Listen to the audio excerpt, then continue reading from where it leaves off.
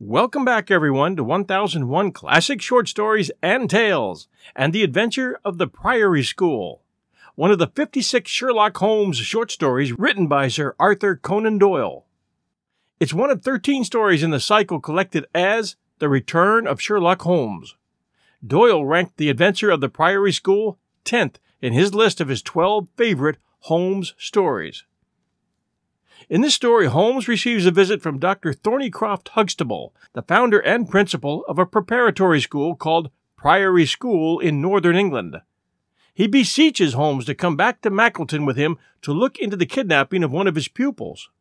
The boy's father, the Duke of Holderness, has offered a reward of £5,000 to anyone who can tell him where his son, the 10-year-old Lord Saltire, is, and a further £1,000 to anyone who can tell him who his kidnappers are.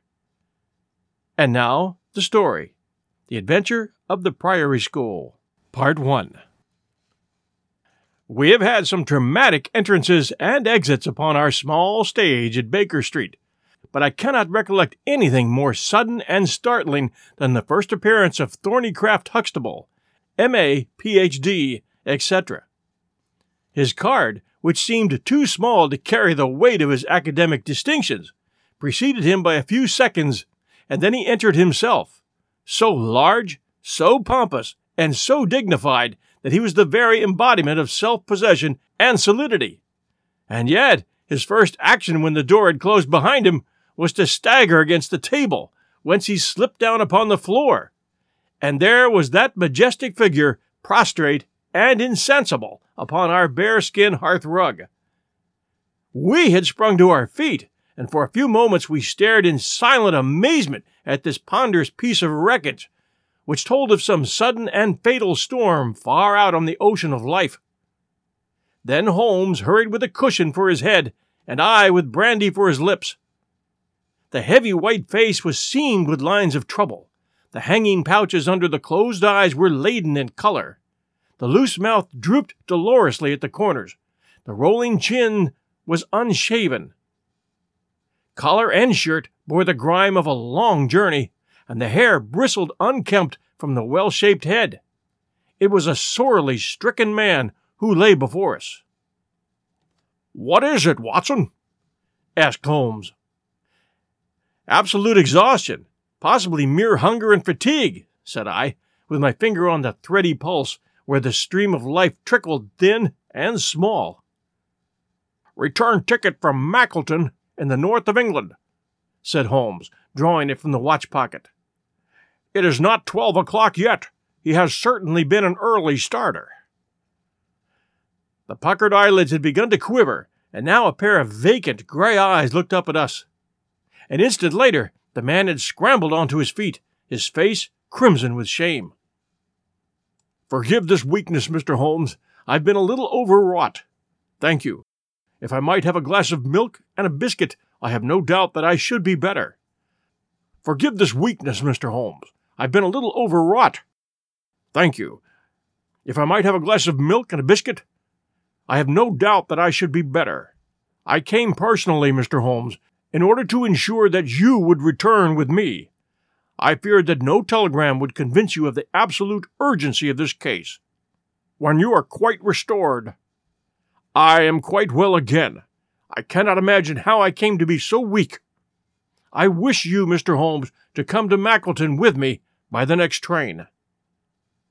My friend shook his head. "My colleague, Dr. Watson, could tell you that we are very busy at the present. I am retained in this case of the Ferrers documents, and the Abergavenny murder is coming up for trial. Only a very important issue could call me from London at present." "Important?" Our visitor threw up his hands. "Have you heard nothing of the abduction of the only son of the Duke of Holderness?" "What? The late cabinet minister?" "Exactly. We had tried to keep it out of the papers, but there was some rumor in the Globe last night. I thought it might have reached your ears." Holmes shot out his long thin arm and picked out volume H in his encyclopedia of reference. "Let's see. Holderness, 6th Duke, K.G., P.C. Half of the alphabet. Baron Beverley, Earl of Carston. Dear me, what a list! Lord Lieutenant of Hallamshire since 1900. Married Edith, daughter of Sir Charles Appledore, 1888. Heir and only child, Lord Saltire. Owns about 250,000 acres. Minerals in Lancashire and Wales. Address, Carlton House Terrace. Holderness Hall. Hallamshire. Carston Castle. Bangor, Wales. Lord of the Admiralty, 1872. Chief Secretary of State for, well. This man is certainly one of the greatest subjects of the Crown. The greatest and perhaps the wealthiest. I am aware, Mr. Holmes, that you take a very high line in professional matters, and that you are prepared to work for the work's sake.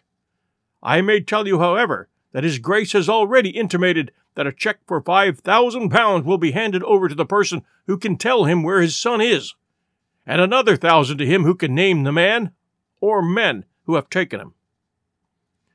It is a princely offer, said Holmes. Watson, I think that we shall accompany Dr. Huxtable back to the north of England. And now, Dr. Huxtable, when you have consumed that milk, you will kindly tell me what has happened, when it happened, and how it happened, and finally, what Dr. Thornycroft Huxtable of the Priory School near Mackleton has to do with the matter, and why he comes 3 days after an event, the state of your chin gives the date, to ask for my humble services. Our visitor had consumed his milk and biscuits. The light had come back to his eyes, and the color to his cheeks, as he set himself with great vigor and lucidity to explain the situation. I must inform you, gentlemen, that the Priory is a preparatory school, of which I am the founder and principal. Huxtable's sidelights on Horace may possibly recall my name to your memories. The Priory is, without exception, the best and most select preparatory school in England. Lord Leverstoke, the Earl of Blackwater, Sir Cathcart Soames, they have all entrusted their sons to me. But I felt that my school had reached its zenith when 3 weeks ago the Duke of Holderness sent Mr. James Wilder, his secretary, with the information that young Lord Saltire, 10 years old, his only son and heir, was about to be committed to my charge. Little did I think that this would be the prelude to the most crushing misfortune of my life. On May 1st the boy arrived, that being the beginning of the summer term. He was a charming youth, and he soon fell into our ways, I may tell you. I trust that I am not indiscreet, but half-confidences are absurd in such a case, that he was not entirely happy at home. It is an open secret that the Duke's married life had not been a peaceful one, and the matter had ended in a separation by mutual consent. The Duchess taking up her residence in the south of France. This had occurred very shortly before, and the boy's sympathies are known to have been strongly with his mother. He moped after her departure from Holderness Hall, and it was for this reason that the Duke desired to send him to my establishment. In a fortnight, the boy was quite at home with us, and was apparently absolutely happy. He was last seen on the night of May 13th. That is the night of last Monday. His room was on the second floor, and was approached through another larger room in which 2 boys were sleeping. These boys saw and heard nothing, so that it is certain that young Saltire did not pass out that way. His window was open, and there is a stout ivy plant leading to the ground. We could trace no footmarks below, but it is sure that this is the only possible exit. His absence was discovered at 7 o'clock on Tuesday morning. His bed had been slept in. He had dressed himself fully before going off in his usual school suit of black Eton jacket and dark gray trousers. There were no signs that anyone had entered the room, and it is quite certain that anything in the nature of cries or a struggle would have been heard, since Caunter, the elder boy in the inner room, is a very light sleeper. When Lord Saltire's disappearance was discovered, I at once called a roll of the whole establishment, boys, masters, and servants. It was then that we ascertained that Lord Saltire had not been alone in his flight. Heidegger, the German master, was missing. His room was on the second floor, at the farther end of the building, facing the same way as Lord Saltire's. His bed had also been slept in. but he had apparently gone away partly dressed, since his shirt and socks were lying on the floor. He had undoubtedly let himself down by the ivy, for we could see the marks of his feet where he had landed on the lawn. His bicycle was kept in a small shed beside this lawn, and it was also gone. He had been with me for 2 years and came with the best references, but he was a silent, morose man, not very popular either with masters or boys. No trace could be found of the fugitives, and now on Thursday morning we are as ignorant as we were on Tuesday.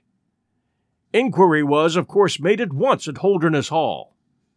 It's only a few miles away, and we imagined that in some sudden attack of homesickness he'd gone back to his father, but nothing had been heard of him. The Duke is greatly agitated, and as to me, you have seen yourselves the state of nervous prostration to which the suspense and the responsibility have reduced me. Mr. Holmes, if you ever put forward your full powers, I implore you to do so now, for never in your life could you have a case which is more worthy of them. Sherlock Holmes had listened with the utmost intentness to the statement of the unhappy schoolmaster. His drawn brows and the deep furrow between them showed that he needed no exhortation to concentrate all his attention upon the problem which, apart from the tremendous interests involved, must appeal so directly to his love of the complex and the unusual. He now drew out his notebook and jotted down 1 or 2 memoranda. "You have been very remiss in not coming to me sooner," said he, severely. "You start me on my investigation with a very serious handicap. It is inconceivable, for example, that this ivy and this lawn would have yielded nothing to an expert observer." "I am not to blame, Mr. Holmes. His Grace was extremely desirous to avoid all public scandal. He was afraid of his family unhappiness being dragged before the world. He has a deep horror of anything of the kind."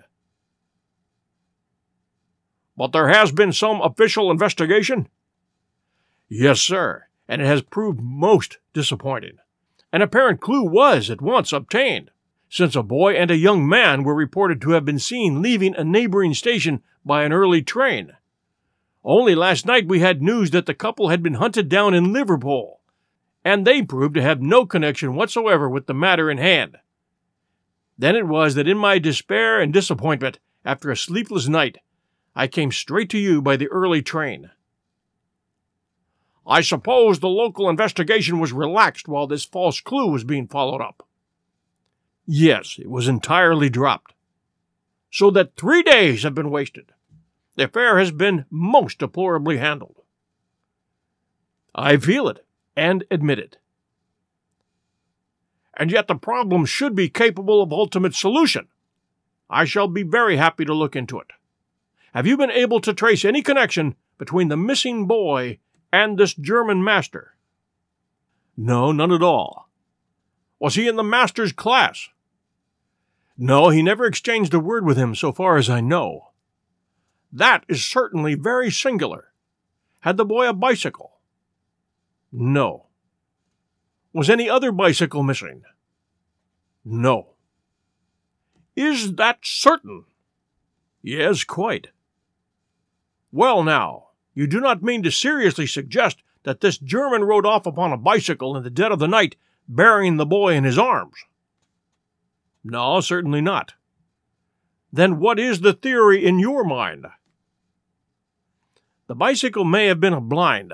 It may have been hidden somewhere, and the pair gone off on foot." "Quite so, but it seems rather an absurd blind, does it not? Were there other bicycles in this shed?" "Yes, several." "Would he not have hidden a couple, had he desired to give the idea that they'd gone off upon them?" "Yes, I suppose he would have." "Of course he would. The blind theory won't do. But the incident is an admirable starting point for an investigation. After all, a bicycle is not an easy thing to conceal or to destroy. One other question. Did anyone call to see the boy on the day before he disappeared?" "No." "Did he get any letters?" "Yes, he did. He got 1 letter." "From whom?" "From his father." Do you open the boy's letters? No, we don't. How do you know it was from the father? The coat of arms was on the envelope, and it was addressed in the Duke's peculiar stiff hand. Besides, the Duke remembers having written. When had he a letter before that? Not for several days. Had he ever seen one from France? No, never. You see, the point of my questions, of course, either the boy was carried off by force, or he went of his own free will. In the latter case, you would expect that some prompting from outside would be needed to make so young a lad do such a thing. If he had had no visitors, that prompting must have come in letters. Hence I try to find out who were his correspondents. I fear I cannot help you much. His only correspondent, so far as I know, was his own father. Who wrote to him on the very day of his disappearance? Were the relations between father and son very friendly? His Grace is never very friendly with anyone.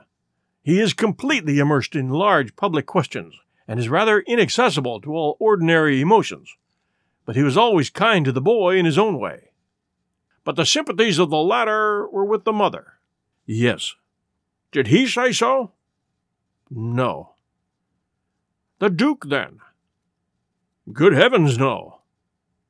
Then how could you know? I have had some confidential talks with Mr. James Wilder, his Grace's secretary. It was he who gave me the information about Lord Saltire's feelings. I see. By the way, that last letter of the Duke's, was it found in the boy's room after he was gone? No, he had taken it with him. I think, Mr. Holmes, it is time that we were leaving for Euston. I will order a four-wheeler. In a quarter of an hour we shall be at your service. If you are telegraphing home, Mr. Huxtable, it would be very well to allow the people in your neighborhood to imagine that the inquiry is still going on in Liverpool, or wherever else that red herring led your pack. In the meantime, I will do a little quiet work at your own doors, and perhaps the scent is not so cold, but that two old hounds like Watson and myself may get a sniff of it. That evening found us in the cold, bracing atmosphere of the Peak Country, in which Dr. Huxtable's famous school is situated. It was already dark when we reached it. A card was lying on the hall table, and the butler whispered something to his master, who turned to us with agitation in every heavy feature. The Duke and Mr. Wilder are in the study. Come, gentlemen, and I will introduce you. I was, of course, familiar with the pictures of the famous statesman, but the man himself was very different from his representation. He was a tall and stately person, scrupulously dressed, with a drawn, thin face and a nose which was grotesquely curved and long. His complexion was of a dead pallor, which was more startling by contrast with a long, dwindling beard of vivid red, which flowed down over his white waistcoat, with his watch chain gleaming through its fringe. Such was the stately presence who looked stoutly at us from the center of Dr. Huxtable's hearthrug. Beside him stood a very young man, whom I understood to be Wilder, the private secretary. He was small, nervous, alert, with intelligent light blue eyes and mobile features. It was he who at once, in an incisive and positive tone, opened the conversation. I called this morning, Dr. Huxtable, too late to prevent you from starting for London. I learned that your object was to invite Mr. Sherlock Holmes to undertake the conduct of this case. His Grace is surprised, Dr. Huxtable, that you should have taken such a step without consulting him. When I learned that the police had failed, His Grace is by no means convinced that the police have failed. But surely, Mr. Wilder. You are well aware, Dr. Huxtable, that His Grace is particularly anxious to avoid all public scandal. He prefers to take as few people as possible into his confidence. This matter can be easily remedied. Mr. Sherlock Holmes can return to London by the morning train. Hardly that, Doctor, hardly that, said Holmes in his blandest voice. This northern air is invigorating and pleasant, so I propose to spend a few days upon your moors and to occupy my mind as best I may. Whether I have the shelter of your roof or of the village inn is, of course, for you to decide. I could see that the unfortunate doctor was in the last stage of indecision, from which he was rescued by the deep, sonorous voice of the red-bearded Duke, which boomed out like a dinner gong. I agree with Mr. Wilder, Dr. Huxtable, that you would have done wisely to consult me. But since Mr. Holmes has already been taken into your confidence, it would indeed be absurd that we should not avail ourselves of his services. Far from going to the inn, Mr. Holmes, I should be pleased if you would come and stay with me at Holderness Hall. I thank your grace. For the purposes of my investigation, I think that it would be wiser for me to remain at the scene of the mystery. Just as you like, Mr. Holmes. Any information which Mr. Wilder or I can give you is, of course, at your disposal. It will probably be necessary for me to see you at the hall, said Holmes. I would only ask you now, sir, whether you formed any explanation in your own mind as to the mysterious disappearance of your son. No, sir, I have not. Excuse me if I allude to that which is painful to you, but I have no alternative.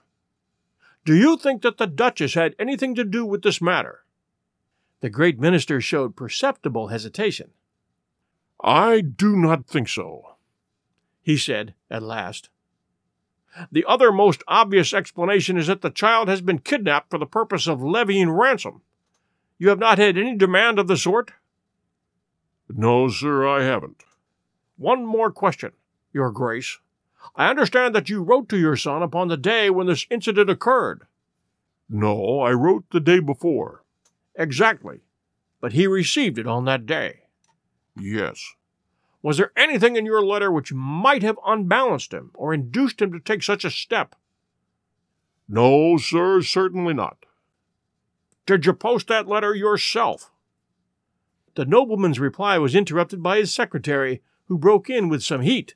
His Grace is not in the habit of posting letters himself, said he.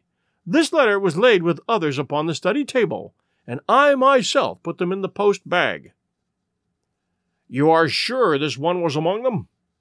Yes, I observed it. How many letters did your Grace write that day? 20 or 30. I have a large correspondence, but surely this is somewhat irrelevant. Not entirely, said Holmes.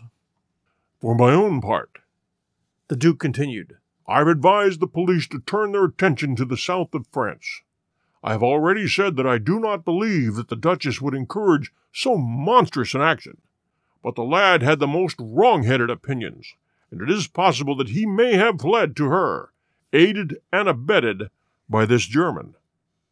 I think, Dr. Huxtable, that we will now return to the hall. I could see that there were other questions which Holmes would have wished to put, but the nobleman's abrupt manner showed that the interview was at an end. It was evident that to his intensely aristocratic nature, this discussion of his intimate family affairs with a stranger was most abhorrent, and that he feared lest every fresh question could throw a fiercer light into the discreetly shadowed corners of his ducal history. When the nobleman and his secretary had left, my friend flung himself at once with characteristic eagerness into the investigation. The boy's chamber was carefully examined, and yielded nothing save the absolute conviction that it was only through the window that he could have escaped. The German master's room and effects gave no further clue. In his case, a trailer of ivy had given way under his weight, and we saw by the light of a lantern the mark on the lawn where his heels had come down. That one dint in the short green grass was the only material witness left of this inexplicable nocturnal flight. Sherlock Holmes left the house alone, and only returned after 11. He had obtained a large ordnance map of the neighborhood, and this he brought into my room, where he laid it out on the bed, and having balanced the lamp in the middle of it, he began to smoke over it, and occasionally to point out objects of interest with the reeking amber of his pipe. "This case grows upon me, Watson," said he. "There are decidedly some points of interest in connection with it. In this early stage, I want you to realize those geographical features which may have a good deal to do with our investigation. Look at this map. This dark square is the Priory School. I'll put a pin on it. Now this line is the main road. You see that it runs east and west past the school. And you see also that there is no side road for a mile either way. If these two folk passed away by road, it was this road. Exactly, said I. By a singular and happy chance, we are able to some extent to check what passed along this road during the night in question. At this point, where my pipe is now resting, a country constable was on duty from 12 to 6. It is, as you perceive, the first crossroad on the east side. This man declares that he was not absent from his post for an instant, and he is positive that neither boy nor man could have gone that way unseen. I have spoken with this policeman tonight, and he appears to me to be a perfectly reliable person. That blocks this end. We have now to deal with the other. There is an inn here, the Red Bull, the landlady of which was ill. She had sent to Mackleton for a doctor, but he did not arrive until morning, being absent at another case. The people at the inn were alert all night, awaiting his coming, and one or other of them seems to have continually had an eye upon the road. They declare that no one passed. If their evidence is good, then we are fortunate enough to be able to block the west, and also to be able to say that the fugitives did not use the road at all. But the bicycle, I objected. Quite so. We will come to that bicycle presently. To continue our reasoning, if these people did not go by the road, they must have traversed the country to the north of the house or to the south of the house. That is certain. Let us weigh the one against the other. On the south of the house, as you perceive, a large district of arable land, cut up into small fields with stone walls between them. There, I admit, a bicycle is impossible. We can dismiss the idea. We turn to the country on the north. Here there lies a grave of trees marked as the Ragged Shaw, and on the farther side stretches a great rolling moor, Lower Gill Moor, extending for 10 miles and sloping gradually upwards. Here, at one side of the wilderness, is Holderness Hall, 10 miles by road, but only 6 across the moor. It is a peculiarly desolate plain. A few Moor farmers have small holdings, where they rear sheep and cattle. Except these, the plover and the curlew are the only inhabitants until you come to the Chesterfield High Road. There is a church there, you see, a few cottages, and an inn. Beyond that, the hills become precipitous. Surely it is here to the north that our quest must lie. But the bicycle, I persisted. Well, well, said Holmes impatiently. A good cyclist does not need a high road. The moor is intersected with paths, and the moon was at the full. Hello! What is this? There was an agitated knock at the door, and an instant afterwards Dr. Huxtable was in the room. In his hand he held a blue cricket cap with a white chevron on the peak.